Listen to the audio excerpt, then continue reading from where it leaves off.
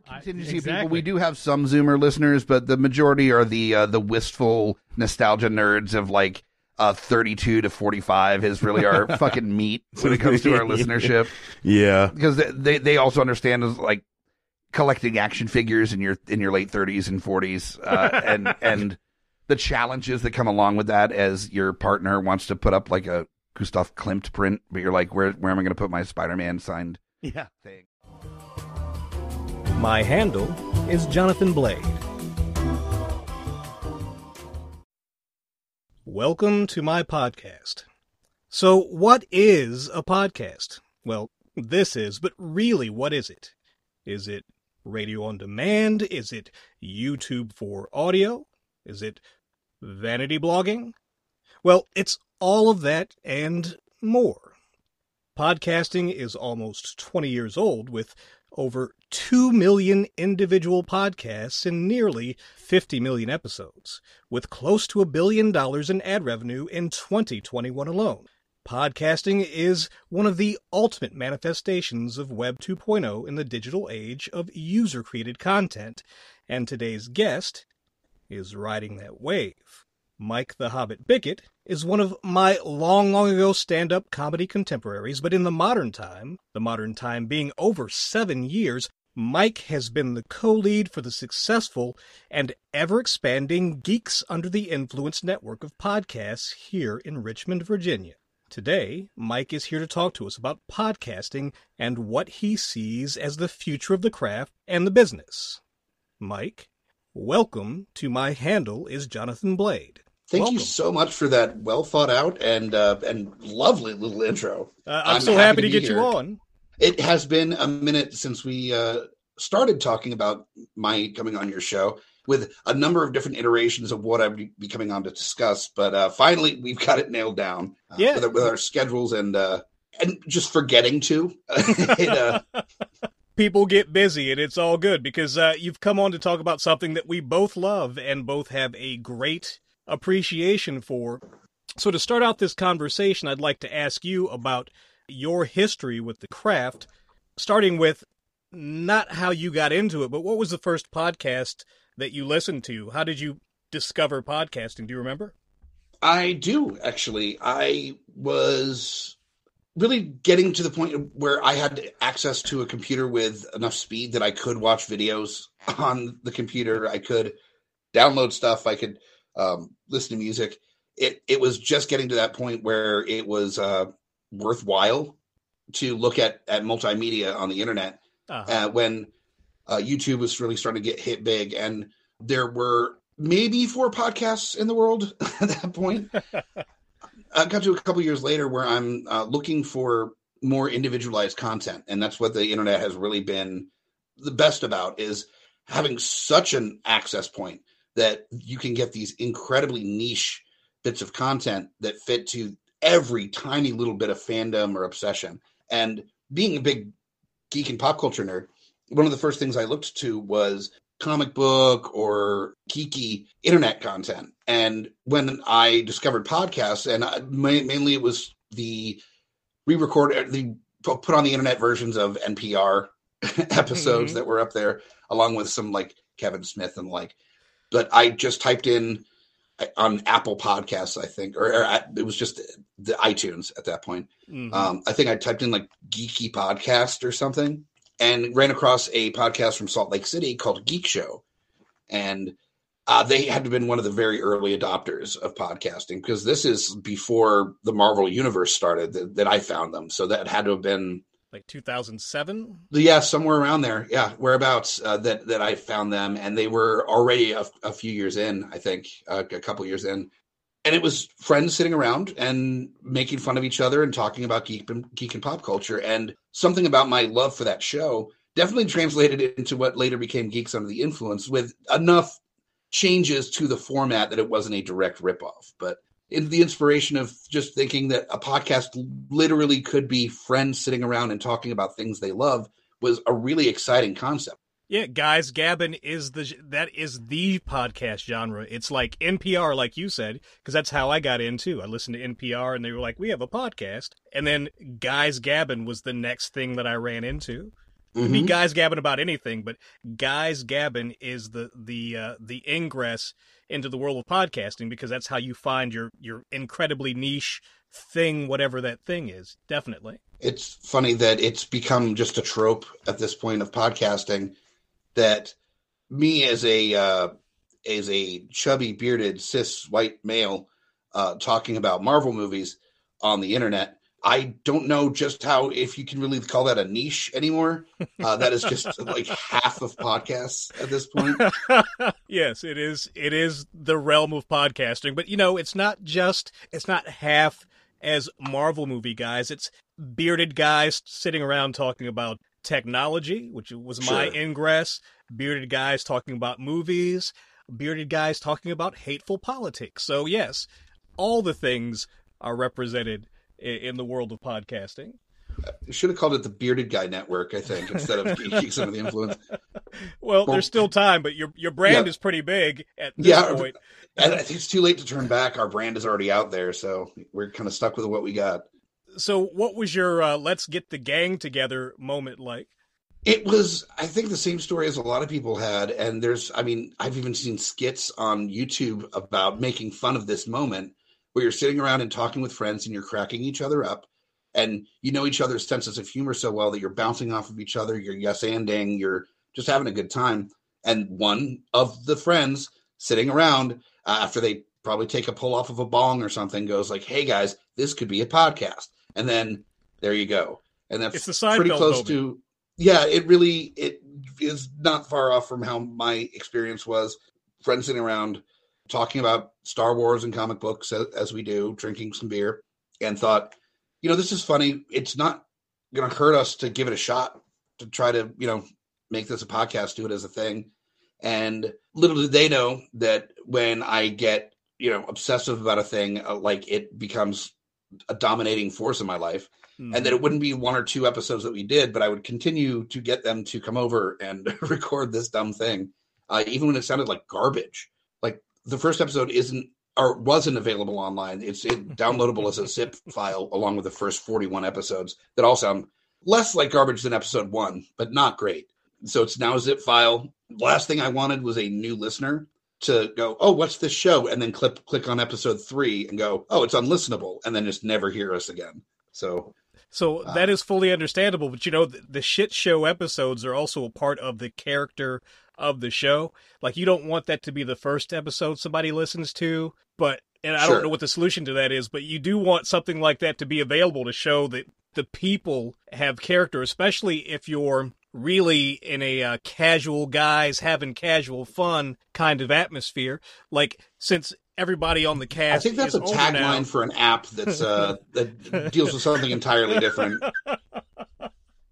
Just casual guys having casual fun. Casual men in chaps. In chaps. So those first, say, couple of years, as you're building an idea of what the show should be, at what point did you think, let's splinter some stuff off into its own show? That kind of came out of necessity due to the popularity of not necessarily the show to listeners, but to participants of the show. We were definitely getting more of a built audience for the show of listeners, but also we had gotten it down to the point where the audio was actually decent, so people were excited to be on because it was something they weren't embarrassed to show their friends anymore. It was something that was actually able to be listened to. And we had gotten kind of a rhythm down as far as what the shows were like. So they ended up being a ton of fun. It was just a good time to hang out with friends and shoot the shit and have a good time.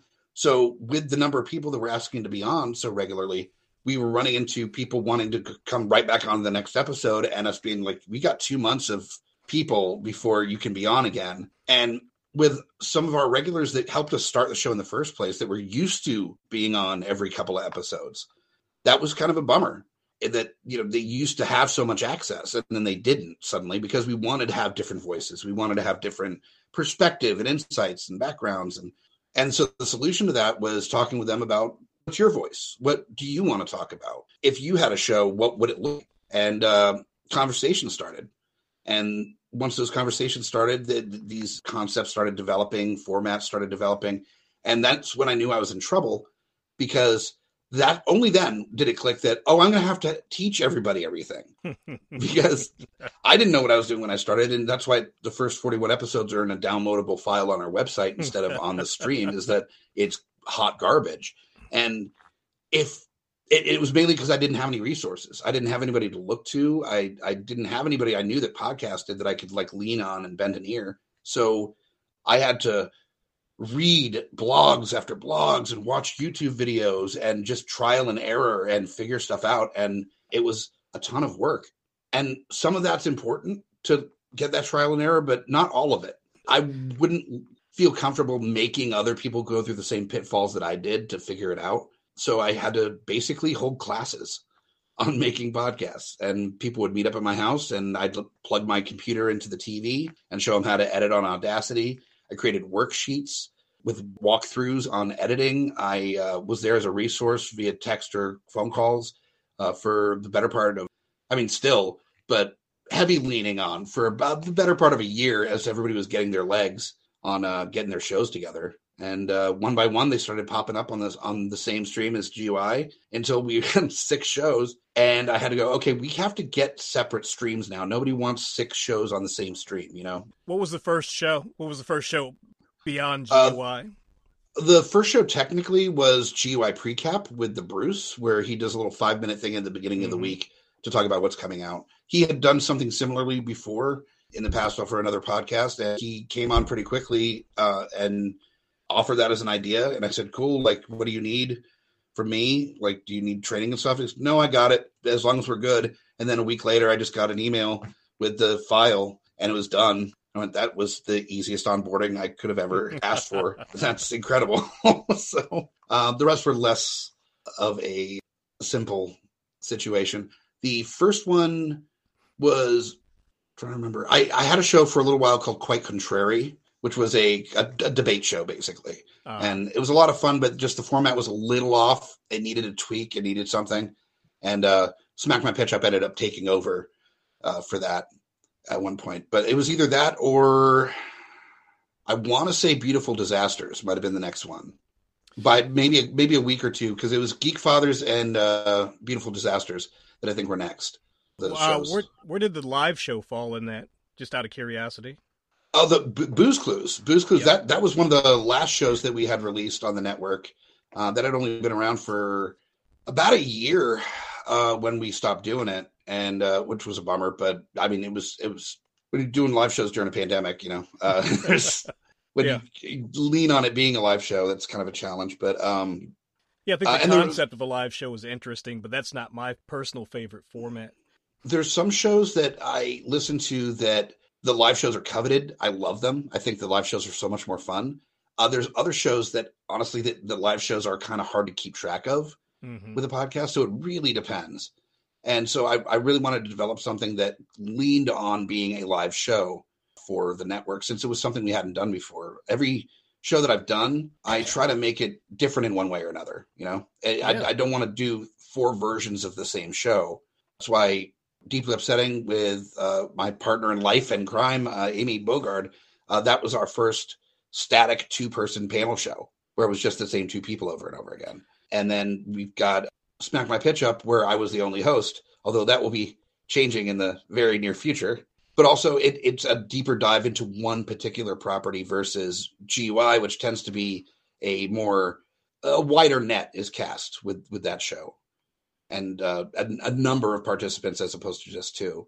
And Booze Clues was kind of my take on true crime, because true crime is so popular. We figured just have the stories about the Florida man getting up into his hijinks and the like, and then just trying to investigate what actually happened. The challenge that came with that too was right around the time that COVID was starting, there was another conversation happening in this country about police overstep, about aggressive use of force, about even seeing in Richmond the difference between what actually happened and what was being reported by the police to the newspapers was dramatically different and verifiably different. You could watch video from people posting it on Twitter and it being totally different than what was reported.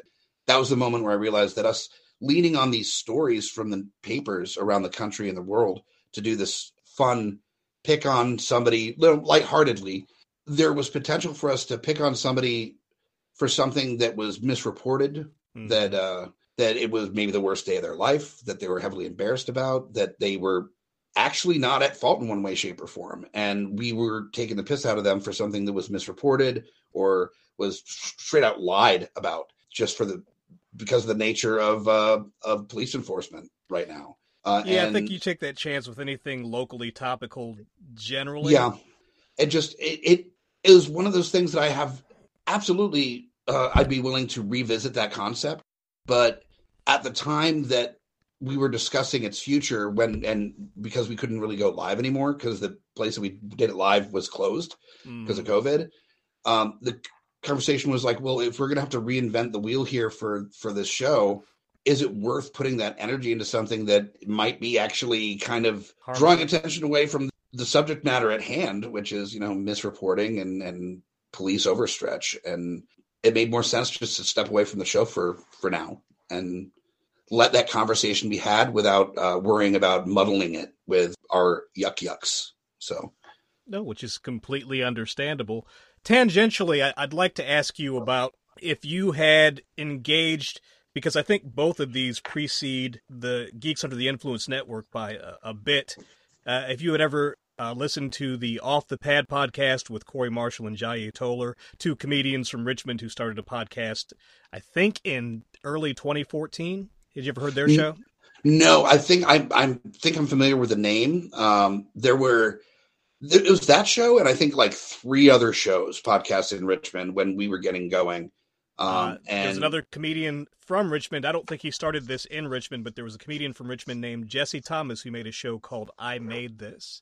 I was familiar with I Made This. There was another show that was just a dude obsessed with the Misfits and the Smiths and pop culture called Life Leave Me Alone that was out.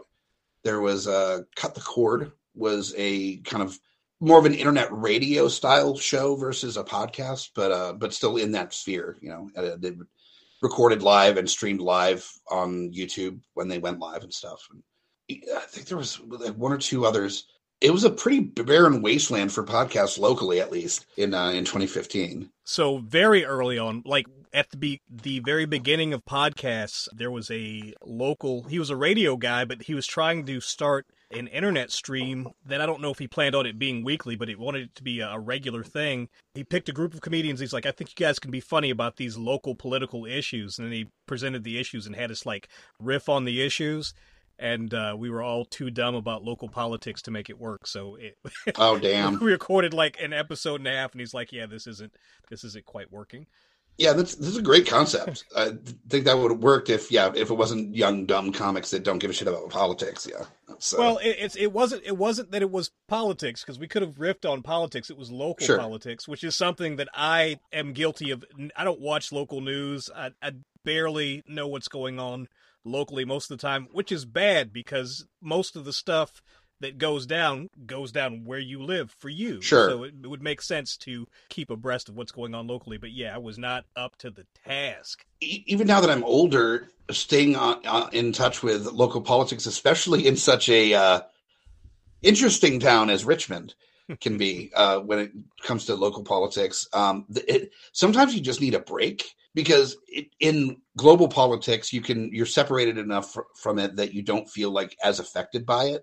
But then local politics, this is all stuff that's happening down the street from you. And there's a lot of stuff in Richmond, like consistently, that happens down the street from you. Oh, it could be murder, or it could be statues being taken down, or possible race riots. Like, who knows? It's just spin that wheel, figure out that day what's going to happen. And part of it is also the response the city has to it, is that there's such a dramatic polarization in this city, as far as people can look at the same thing and see 5 different versions of it. It's an interesting town. I think that you find what Richmond is in a lot of places where you have a university city that kind of helps drive the economy of that city, but the surrounding areas, especially in a lot of the southern states, the surrounding areas are not philosophically the same as the city itself.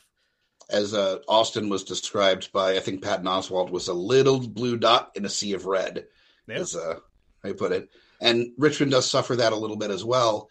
A good example, if you ever have the mental wherewithal to do so, if you just jump onto Facebook and click on literally any Richmond Times-Dispatch article and look at the comments, it could be about plumbing.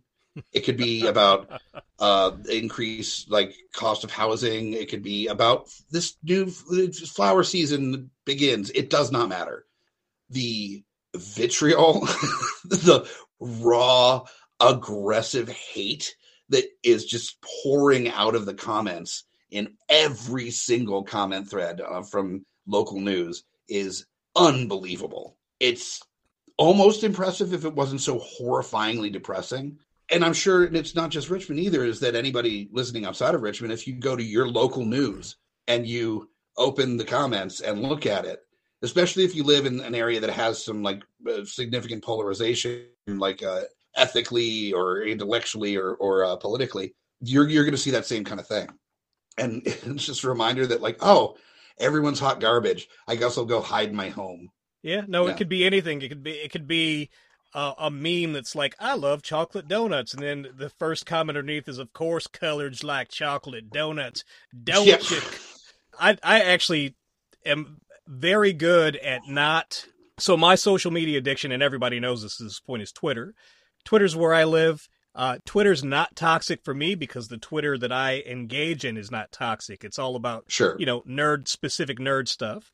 And any political stuff is usually stuff that I align with, and then I just don't read the comment threads under that. Sure. It works out really well. Facebook is a little bit, you catch a little bit more flack if you go digging around in Facebook. You see the nasty stuff very easily on Facebook. All you have to do is have like a friend that is of a certain philosophy, and you'll see the stuff that you don't really care to see. So yeah, like Facebook, everybody had this friend when they were younger that was like the instigator, and that's what Facebook is that you're like your coworker's friend that you met once out, like after work drinks or something, that is your Facebook friend, could comment on like a street racing page from somewhere in New England, and Facebook will be like, did you see what he said over here? You should go check it out. Like, he said that Honda Civics are pieces of shit, or it doesn't matter, like anything. And Facebook's like, this is incredibly important content. You should probably take a look. We're going to add a notification and then contact you on your phone to let you know this person that you barely know talked about something you don't give a shit about. Like, what are you doing, Facebook? We're driving engagement. Yeah, exactly. They're like, not enough people cared about Honda Civics. I'm like, okay, so I don't either. I don't know what to tell you. So as somebody who is conscious and passionate in the realm of fun podcasts that the nature of the Geeks Under the Influence network surrounds, have you ever thought about adding a political or a politically aligned podcast to the roster? There's been conversations off and on, but I don't think so. I think the challenge is that the network wants to have some kind of like common connective tissue. Mm-hmm. And one of the things that is common and connective to us in this network is that we try to think of ourselves as though we have plenty of opinions between all of us, and not all of them are in agreement with one another. None of those opinions are ones that exclude others. We're a very inclusive network. We want all sorts of different opinions and ideas from different people and different backgrounds and ideologies and fandoms. We don't want to be gatekeepers, which is such a problem in the geek and pop culture community, is people that act like that just because they got into a thing earlier, they're better somehow, or they'd have more info, then they're better. And the whole point of GUI is that there's people of varying levels of knowledge on the subject matter that are on these shows. So we're asking each other questions during the shows. We're showing that it's okay to not know everything and not pretend like you do. Because I know I did it, and I know a lot of people did when they were younger, whether it be like punk rock bands or Star Wars characters, where somebody would mention something like, oh yeah, no, I know about that, and really have no clue. It's anything we can do to help people move away from that because they don't feel they need to anymore. And the reason there's that response is because people gatekeep. So you don't want to come off as like the one that gets ridiculed for not knowing, anything about Wedge Antilles. it's okay to not know stuff, because then by mentioning you don't, there's the opportunity to be informed by it. And and to actually have a conversation with other people as opposed to at other people. Yeah, like I love sharing information about stuff I care about. I've like 82 podcasts. Like I love talking about shit that I love. So I can't imagine somebody coming up to me and being like, which one was the 11th Doctor? And me being like, you piece of shit. Like, how do you not know who the 11th Doctor is? Oh my God, just get out of my presence. I can't be around you. That's disgusting to me. That sounds like a new podcast unto itself. You don't know who the 11th Doctor is the podcast, and you just ridicule the guests when they come on and they don't know who the 11th Doctor is. That sounds incredible for the Gatekeeper Toxic Fandom Network, but for GUI, not so much. No, I do respect what you do and trying to bring people in, and that you've spoken to that several times on the shows, that you're trying to be an inclusive presenting inclusive media, and if you do make mistakes, you want to hear about it. I've mentioned that on the shows when I've changed my opinion on things moving down the line. Like when Birds of Prey first came out, I was not a fan. I did not enjoy that movie. I thought it was stupid. I thought it was just trying to be like a Deadpool movie, and it didn't have any value into it of itself. And after watching it like one or two more times afterwards, I can't say that it's like my favorite movie, that I'm like a stand for it now or anything, but it did give me the opportunity to recognize its value on its own, that it's not just a knockoff of Deadpool, that it is doing some of its own stuff. And there is some value to it, especially when it comes to empowering female fans of comics.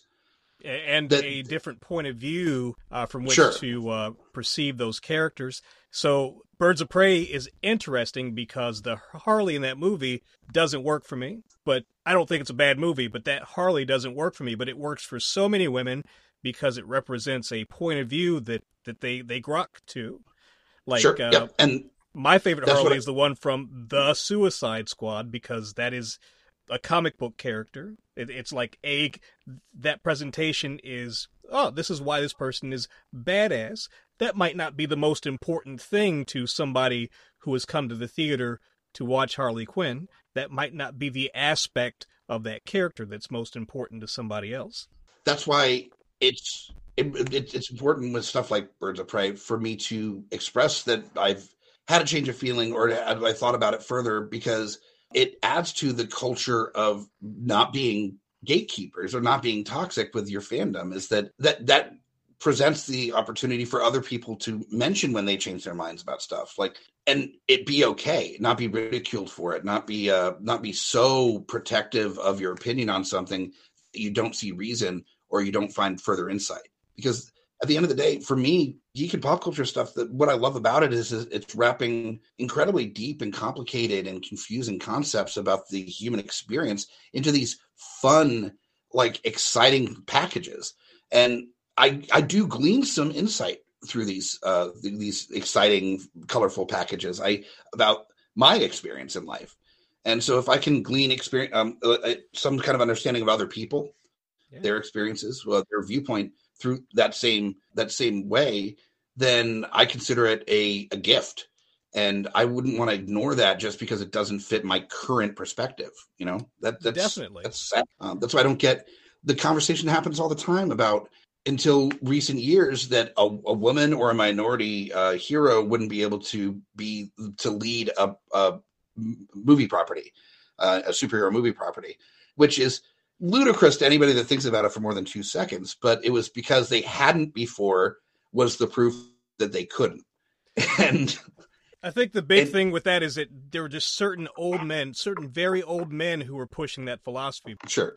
Well, and the dangers of having, minorities in roles of power is that it suggests that they might be like equal to or able to excel past you at some point. Like the concept of like, you aren't better just because you exist, disappears. That goes away when you start to look at the world from other perspectives. And the thing that I love about storytelling is gaining insight.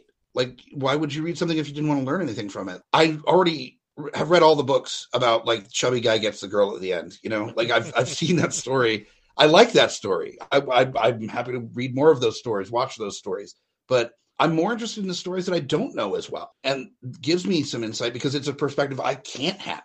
Like I'm incapable of having due to my life experience. That's more exciting to me. But that's also why this network is so important to me, is that we try to incorporate that into our conversations as well, is that having differences of opinion on the show and not ruining each other's lives about it, unless it's Kyle liking Superman. That is, gloves are off. He's going to get fucked with no matter what. But also the reason why, let's say, going back to what started part of this conversation, why a political show isn't really the right fit for the network is because in some version of the multiverse, GUI has a political show that does follow that same ethos of being open-minded and tolerant and giving space for people to have different ideas and perspectives. And it's a political show. But the problem is that even if we had that show on this network, the audience listening to it wouldn't be able to live in that bubble with us. Like they all live out in the real world. And so that show would have such a likelihood of being pulled in by its listeners into the all-out fist fight in politics that's happening in this country right now. Yeah, true that. Also, its very existence would influence the other shows perceptually, just the fact that it existed on that network. So I feel you. Yeah. And the thing is, with the other shows, we can have strong opinions about stuff, but the things we have strong opinions about on the other shows are like cartoon characters. You know, like this isn't like the future of our country. This is like which Batman is best. You know, when it comes to like things that affect us at a fundamental level, like me thinking that you know, I don't know, let's go with Val Kilmer is the best Batman. That terrible and wrong opinion. There aren't many opinions that are wrong, but that is one of them. That isn't going to make my neighbor starve. You know, like it's not going to have any real effect on the world. Oh, good, because Val Kilmer is the best Batman. Yeah, totally. Joking. Although he's a very handsome, striking Bruce Wayne. Yes, the blonde-haired Bruce Wayne. Everybody's got to have a look. So, in that same vein, because I'm going down the list here of genres, you already do Making a Drunken Scene. The other, or one of the other popular genres of podcasting is the audio play. Have you ever considered hosting an audio play podcast on the network? Not just considered. We have a concept that we're playing around with one of our regular panelists that we've been playing around with for a couple of years. The problem that we have had so far with pulling the trigger is that it would be a season show. So it'd be like 10 to 12 episodes, or I think it was 10 to 14. We hadn't hit a bullseye on that yet. It'd be released probably twice a year, so 2 seasons per year, to give a little break in between to record, and because that is a lot more work than what we do currently. Oh, definitely. You got to script and stuff. Ew. You got to script, and you got to treat it like you would an actual like video drama. You know, you can give different takes, and depending on the quality that you want to come out.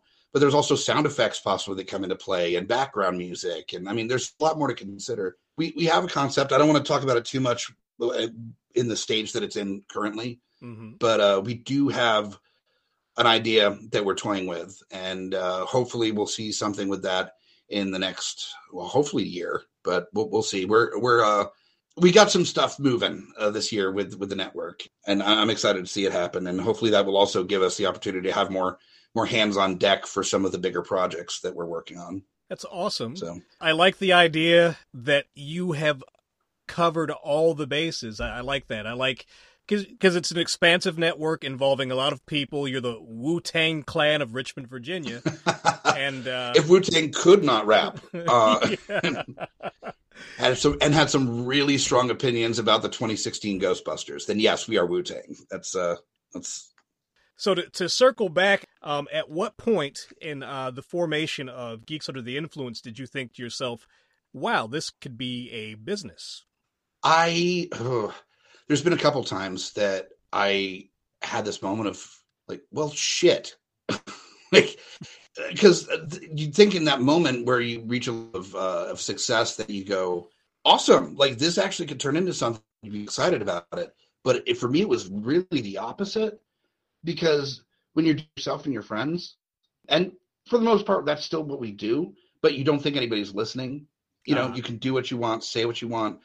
It's just a fun exercise in expression and creativity. There isn't any responsibility to it. You maintain those release schedules and you do it the way that you're supposed to, because that's just kind of the nature of the game. And part of the challenge is, if you're going to do it well and do it right. And you do that long enough, and then suddenly you realize that people are listening and people do give a crap about it, and they want more of a thing, that you have the opportunity to turn it into something bigger than it actually is. All of a sudden, all that idea of being fun and fancy free and without any kind of repercussions for anything you do, no responsibilities besides the ones that you have to yourself, just jump out of a window. They disappear. And then suddenly you're faced with this idea that, like, crap, like, what I say, what we do has an effect on people, even minorly. Again, we're not passing laws or anything, but we are something that some people like to incorporate into their day. And that's important. I know how important the content I take in weekly is to me. And so it's like, well, crap. Like, then it's the anxiety making you think, maybe I should quit. Maybe I should quit. Like, yeah, no, maybe it's not the time to quit. And then realizing that, like, success is not a bad thing, and that being scared of success is a reaction based on, like, a lot of people have PTSD from the things that have happened in their life, or that have made them feel less than, or suffer from, like, anxiety and depression. These are all things that can lead to you having an opinion of yourself that when there are things that happen positively in your life, your immediate reaction is to try to destroy that, or if not destroy that, belittle it or ignore it, because that doesn't fit the story you have in your head that you're a piece of crap. So yeah. And there's also the fear of responsibility. Yep. In your position, you're not only responsible for yourself. This brand represents you, is disseminated by a Wu-Tang clan of people. Yep. The thing that made me, what helped a little bit with that, besides, therapy, is also the way that I looked at the show, is that up to that point, it was definitely super connected to me. Like, my connection to it, if my temperament was based on how well I was doing with the show, not the numbers, that never really mattered. But as far as, like, if it was fun to record the episode, and if we got the episode out on time and the edit went well, and, that kind of stuff would have a direct effect on me.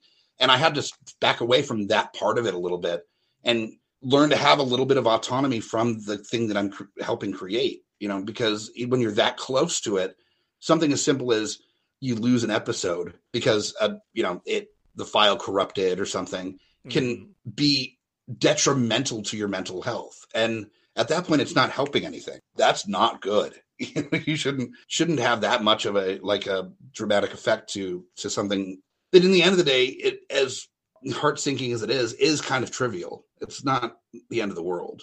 So yeah, you can always come back from that. Yeah. So looking at, instead of we all the time, meaning like GUI and me together, like it's a symbiote that I wear, it was separate things that I was a part of, that all of us are a part of, that GUI is the brand that I'm pushing, that I might have been formative in its creation, but now I, like everybody else that's involved in the network, we're there pushing this idea that this is something that the world wants and that is better because it exists. And that is our theory, is that the world is better with GUI existing in it. And all of the attempts at getting a bigger audience and getting cooler guests on and, like, more exciting episodes on is to draw more attention to this cool little thing that we created together. This like precious little thing that means the world to us, because we're so proud of it, like a newborn child, that we want everyone to come and see it. Look at this cool thing. When you look at it that way, as opposed to something that is, its success or failure is directly related to how much of a piece of crap you are. And you look at it as this, like, when there was no reason for something so cool to exist, it existed anyway. And you want to protect it because, wow, it happened. Then it's less of a, oh crap moment. And it's a, like, let's see how far this goes. Like, let's see how many people we can get into this thing. Let's see let's see what we can get away with because we have a thing to point to and say, I'm important. Look, I'm part of this thing. And then if people believe us, then they take us seriously, you know? Yeah, it's a hell of a moment. Yeah. It's big enough that you actually have brought on people. You've had guests who are important in their field. Like the first time I heard you talk to somebody famous, I was like, oh, that is really interesting. I wonder how that came about. How do you go about pulling in those folks? Like cons or what? Cons are part of it, but not. It's really from all sorts of different directions the opportunities become available. Some of it is networking. You know a guy that knows a guy kind of thing, and you find the right email address or phone number. Some of it is what they call cold calling, where if you have, there's a movie coming out or there's a themed episode or something that you think a person would be the right fit for, and you just try to track down some way of contacting them or their representation, and you just kind of wish for the best.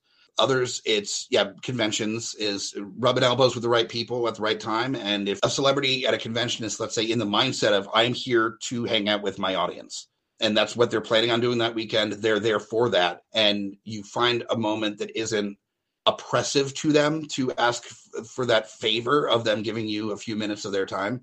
Most of the time, they're going to be pretty responsive to that. If you're coming at it looking like, hey, we're in and out, we got all our equipment ready to go, like we know how to do this thing. So if you have 4 minutes, that's all we need is, you can, and then usually it goes way longer than 4 minutes because everybody likes talking about themselves.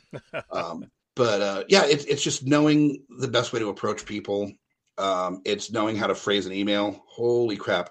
That is huge, is just to sound important enough to be paid attention to, but not acting so important that they don't want to deal with you. You got to give them reason to want to be involved in whatever you're doing. It's kissing the ring a little bit, but not so much that they're freaked out that you might be a creepy fanboy that might lock them in your basement. It doesn't have to be either or, Mike. It can be and. Yeah. Well, we've run into that before where the approach has been wrong, where it's like, oh my God, I'm such a huge fan. Like, it would be great if you ever had any time to like come on or like even give us a phone call. That'd be totally fine. It's the same thing as like the guy that's asking a girl out on a date. Like, I don't know. I mean, you don't have to, but if you'd have, this weekend, you probably don't. You probably have a date with somebody else. But if you don't, then if you want to go out, it's the same thing, but with a celebrity, and celebrities got to talk to people all the time anyway. They're not going to want to talk to somebody that is like creepy about it. Like, leave me alone, Michael Cera. Yeah, right.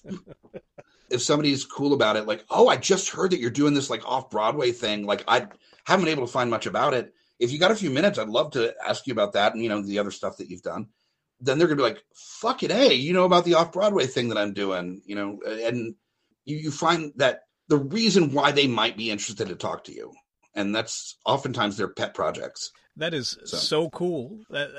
I think that the idea of somebody I know starting a network like this is cool in itself, but growing your network to the level that you have the confidence where you're like, yes, I think I can make this happen for my show. I have the numbers that I feel confident that I can make this happen for my show is so cool. It's cool. And it's also, feeding your ego when you need to, out of necessity, because you need it to be functioning to a degree to get some shit done, but also knowing when to starve it a little bit is that in the same breath, you need to go, it's not a big deal to contact so-and-so famous person. They're just another person. And hey, they might want to talk about the nonprofit that they started or something. And that's the end. But in that same breath but if they say no, that makes sense because who am I? I'm a piece of shit. Why would they want to talk to me? And that's cool. And then just like let it slide off your back. maybe not phrased that way, but you need to. I feel like we need to maybe turn the mic off and talk about this piece of shit thing for a while.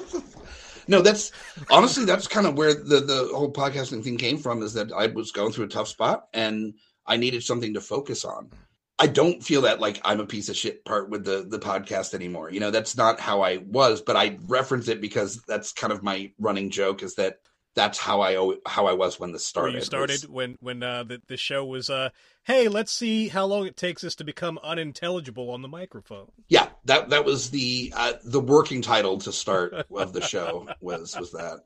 So it was a means of me trying to build my confidence level up a little bit, find something creative and something to do with my time. And it did all that, but more so it gave me the ability to like stretch my creative muscles a little bit and feel like I'm capable of doing stuff. And also that I don't have to do stuff for anybody else besides me. I can do what I want to have fun. And if the end of the day, I'm not successful at it and I'm okay with that result, then the freedom there is incredible. That may be the result, but a lot of the time it's not, in even little wins, like getting a press pass to a place or getting an interview with somebody you didn't think that you'd be able to get an interview with, or getting, God forbid, a sponsorship and then you make some money is crazy. And it's there, it's available, it's possible, but it does require doing it the right way, even if you don't think anybody's listening. Yeah, and putting in the work and the time and learning and teaching people.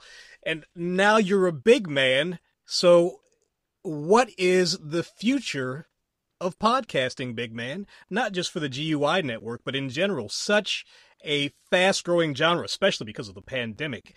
Everybody and their grandmother started a podcast. It's all out there. To the point where in 2020, there were 1 million podcasts for the first time ever on Apple Podcasts in June of 2020. Mm-hmm. They hit that mark of active podcasts. In, I think, March of 2021, that went to 2 million. So it took 15 years to get to 1 million podcasts. It took 1 year to get to 2. And then just recently, Spotify announced that they had active podcasts on their network, 3.5 million podcasts. The speed in which podcasts are being added is absolutely insane. It's a lot of it is brands. Businesses are recognizing that everybody has a podcast now. You have to have a podcast. You've got to add your podcast. There's bagel shops with podcasts. There's very boring industrial companies that have podcasts now. It's like just another marketing tentpole. Yep. Something that you have to do. And that is why the future, the next 5 years of podcasting are going to be incredibly interesting to watch, because when this started, it was the wild, wild west. That's one of the things that I was drawn to by podcasting, was that I came from that like DIY punk rock ethos kind of thing of, you buy that off the rack guitar at a pawn shop and you get together with your friends and you just sing about how authority is dumb. And then, and then you drink beer and party, but you like build each other up and you support each other and you go to each other's shows and you like make your own logos and you make the art yourself and you record it yourself. And you don't wait for somebody else to do it for you. You do it. And then if nobody listens, fuck it. You had a good time doing it. And that's exactly my approach to podcasting. And that's exactly kind of how we got into this mess and how a lot of podcasters did. It was just a creative outlet. Yeah, and you've gotten really good with the art, by the by. Very impressive. I'm really stoked that my skills have improved, because the early designs on stuff were not terrible, but definitely a little simpler. And as time has gone on, my ability with the photoshopping has improved significantly. So. Yeah, I think the GUI Masters of the Universe logo is one of the most beautiful things that I've ever seen a small creator make in my time. It is lovely. It is perfect. That was supposed to be just a design that went off with the episode. I wasn't planning on releasing that in our merch or anything, because I'll try to release like some thrown together design for the episode. But occasionally I get like a creative spark and I spend a little too much time on those. And then that's where a lot of our merch comes from. And that's definitely one of them. I have that on a hoodie. That design, it looks awesome. It's to the point where I don't like complimenting myself that much, or at least without some critique to go along with it. And I looked at it and went, well, shit, that's really cool. And that does happen sometimes. But yeah, that's how this network grew, is just learning how to do every job on the ship, to make it sail is what we had to do. And so I can do everything. I can go from like looking at the analytics side of the show and who's listening, what age group or whatever, all that information, and then translate that into how do we bolster those numbers, to designing the stuff, to editing the episodes, to coming up with episode ideas, to being the thing that started this, which is literally just wanting to crack jokes on a microphone with my friends. I still get to do that, luckily. The natural transition from stand-up comedy. Stand-up was the cathartic release 20 years ago. Now it's podcasting. Podcasting is part of that conversation of niche that podcasting, along with YouTube and viral videos and TikToks and the TikToks, they're all in the same boat in that when the internet came about, the versions of media that we found ourselves paying attention to on the internet were versions of television and radio, and it was with a much more niche approach to it, where you didn't have to just watch the 4 channels. There was an endless number of channels available to you. So and most of them were porn. Yeah, pretty much. But that's another example of is that if you listen to a style of music, the absolute insane amount of subgenres that are out there in the world now and that exploded with the internet. It's almost like a perfect arch of porn subgenres, music subgenres, and like niches of sketch comedy and stuff on YouTube and podcasts with whatever subjects. Is that when you have all the access in the world, you don't have to be the radio DJ that is talking to every demographic. You could be speaking to 28-year-old women in Irvine, and that's it, and tell everybody else to fuck off. And there might be enough that identify with that content that you can make a living at it. Yes, and that is the thing, but that's also the trick, because especially in the Geeks Under the Influence genre of guys gabbing about pop culture stuff, that market is saturated. You guys got in at a good point in time, build an audience, and build a network that really works and is great, but at this point in time, how does Geeks Under the Influence promote itself? What are your avenues of promotion? But also, if someone is starting a podcast and they really want it to grow in an existing genre, which is almost everything, almost every genre is an existing genre, how do you promote and grow your podcast going forward? That is tough. I mean, there isn't really like a perfect answer to that. Part of the thing with super niche stuff is that, and also just like the internet version of multimedia in general is that people get stuck in their bubbles. That, I mean, you're seeing it happen with politics as well, is that when you have all the access to all the different versions of things, you end up only listening to the ones that like you agree with or want to listen to. Then you find yourself missing out on a plethora of other experiences that you could be exposed to. And that is also the way that you find your mark that separates you from the herd of other geek and pop culture shows. Is that for us, it's something that sounds so little, but pairing booze with the subject matter, that differentiated us from all the shows that they were doing almost the same thing, just sitting around talking about Star Wars and dick jokes and drinking beer. But the fact that we tried to bring on like specialty beverages to pair with the subject matter was enough of a difference that people were like, oh, they're doing Doctor Who or they're doing He-Man. Like, what would you drink while watching He-Man? It was just a little bit sliver more of something different that would put us ahead of other shows as far as reason to listen. You're looking at that as much as podcasting is pushing away from major radio, as far as like it's leaning into the niche as opposed to trying to incorporate everyone. Having differences of opinion on the same show not only kind of combats the bubble syndrome that a lot of people come into, where they are only listening to the same opinions and the same ideas over and over again.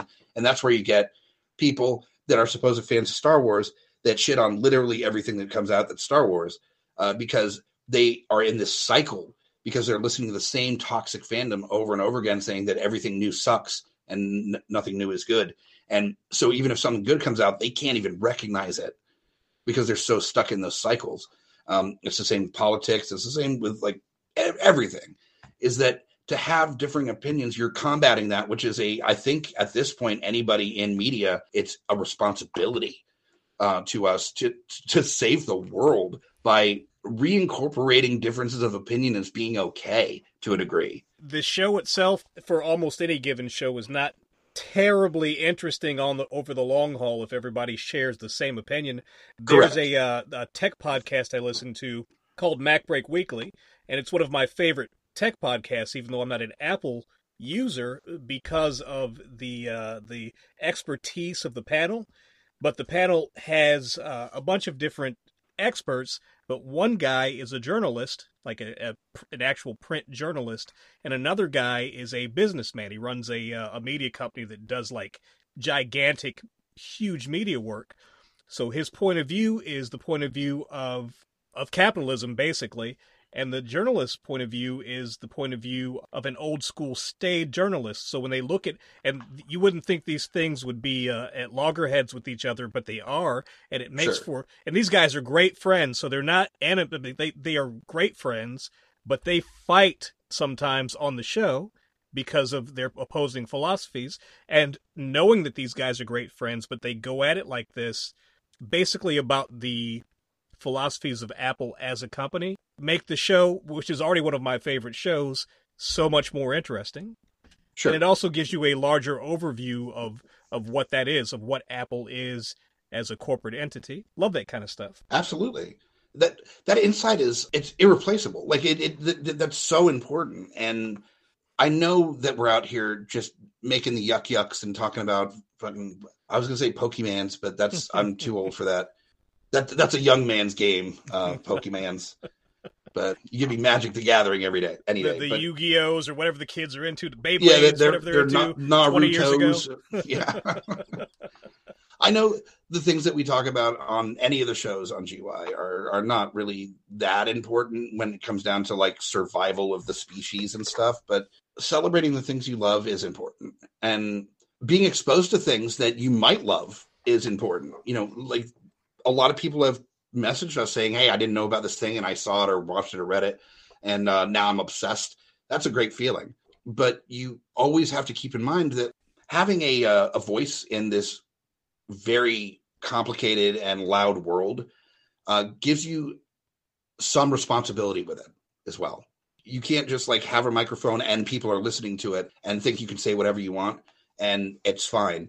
That's a conversation that's happening a lot right now with podcasting is where's the responsibility lie? And I don't think it's a freedom of speech issue because that's a government thing. If the government was like, you can't say that, then I would say, fuck, you can't. You can say whatever you want. This is a matter of culturally a responsibility. That's not something that you're going to get arrested for, but it's something that's expected in a modern society, is that if you yell fire in a theater, that's not okay. If you wind up people just to get their reactions, that's not okay. If you don't consider the negative effect that your voice might have on someone, then you're an asshole, and you shouldn't, like, that's not okay. If you were like say make fun of somebody that called in that was feeling suicidal, you know, like your voice has power, and it can do a lot. And so something as simple as bringing in a difference of opinion, or if you're talking about something like conspiracy theories, or you're talking about COVID or something as simple as saying, now this is me spitballing. I'm not the one that would know about this, but what about, you know, where you're quantifying where you are on the spectrum of expertise. So you're not just an equal sized box with the person that has been spending 30 years of their life researching the thing. You're recognizing that, like, okay, they're the one that maybe knows better, but what about this? Okay, that's a dumb question, clearly, because I'm not that guy. You know, everybody wants to be the be all know all of everything, and because we have the internet, we think we can be, and that's bullshit. Learn how to research better on the internet, and even if you can research better, don't think that just because you read a Wikipedia article that you're an expert on the thing. Yes, Joe Rogan, we're talking to you directly. I'm talking to not just podcasters, but like everyone, is that we all have a social responsibility to be more responsible with the way that we use this incredible thing we call the internet, where we have access to all this information, and to take that beautiful civilization changing technology and use it to make people think that Russian prostitutes peed on Trump.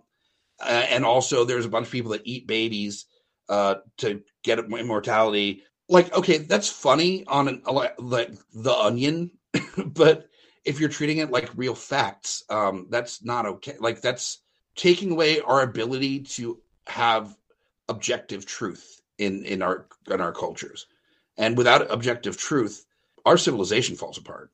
And we're seeing that now. We all have a responsibility to be better and do better and be smarter, but better from here is what we're saying. Better from here. So the future of podcasting, hopefully, is that better from here. Hopefully, with so much information out there, as a consumption public, we become more discerning and smarter about what we take in and what we present. Hopefully, we become smarter and more discerning about what we present as we express ourselves.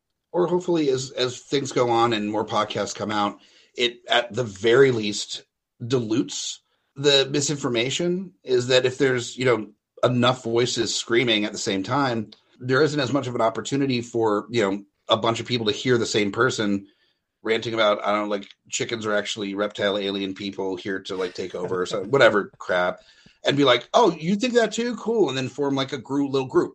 I think that covers most avenues as it relates to podcasting. Is there anything else that you'd like to drop here as related to the subject? Well, if you're okay with it, I am more than happy to talk about a collaboration that we're planning on doing.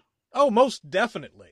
Okay. The show Smack My Pitch Up is definitely a project of love that I've been doing for a couple of years now, getting close to its 100th episode. And due to just the time and availability, it's been more of a challenge for me to get these episodes out. And because Tandy has been a longtime supporter of the show, and when he's been on, such a great guest, the conversation started developing of like, what would the show look like if we had two hosts instead of one, and made it more of a static show with occasional guests maybe, but just the two of us chatting about reboots, remakes, reimagining, sequels, sidequels, and adaptations of movies. And so that is the game plan moving forward, is that Tandy is going to be my co-host on Smack My Pitch Up, and he's officially going to be a Geeks Under the Influence showrunner as my co-host of the show. So yes, it is very cool. I'm excited. Smack My Pitch Up is, as far as the fan casting genre of podcasts go, the best idea for a fan casting show that I've heard. I really love the concept, so I'm excited to jump in here and just squish my fingers around. It's high on the creativity, high on the old brain stimulation, so I'm really excited to see what we can do with this. It's going to be a good time. Definitely. And I'm really looking forward to seeing what this new version of it looks like. And the new logo, because I have to make a new logo, which, oh darn, I get to play with art stuff. That's whatever time. Shall I do? Yeah, right. So definitely we are planning on next week recording the first episode. So either next week or the week after. I'm not sure when this episode releases either, but around the time of this release, within at least probably a couple of weeks, you'll be seeing the new and improved Smack My Pitch Up with Hobbit and Tandy. Yeah, and I'll be promoting it heavily, so you'll see it everywhere. Sweet. Excellent. I'm excited.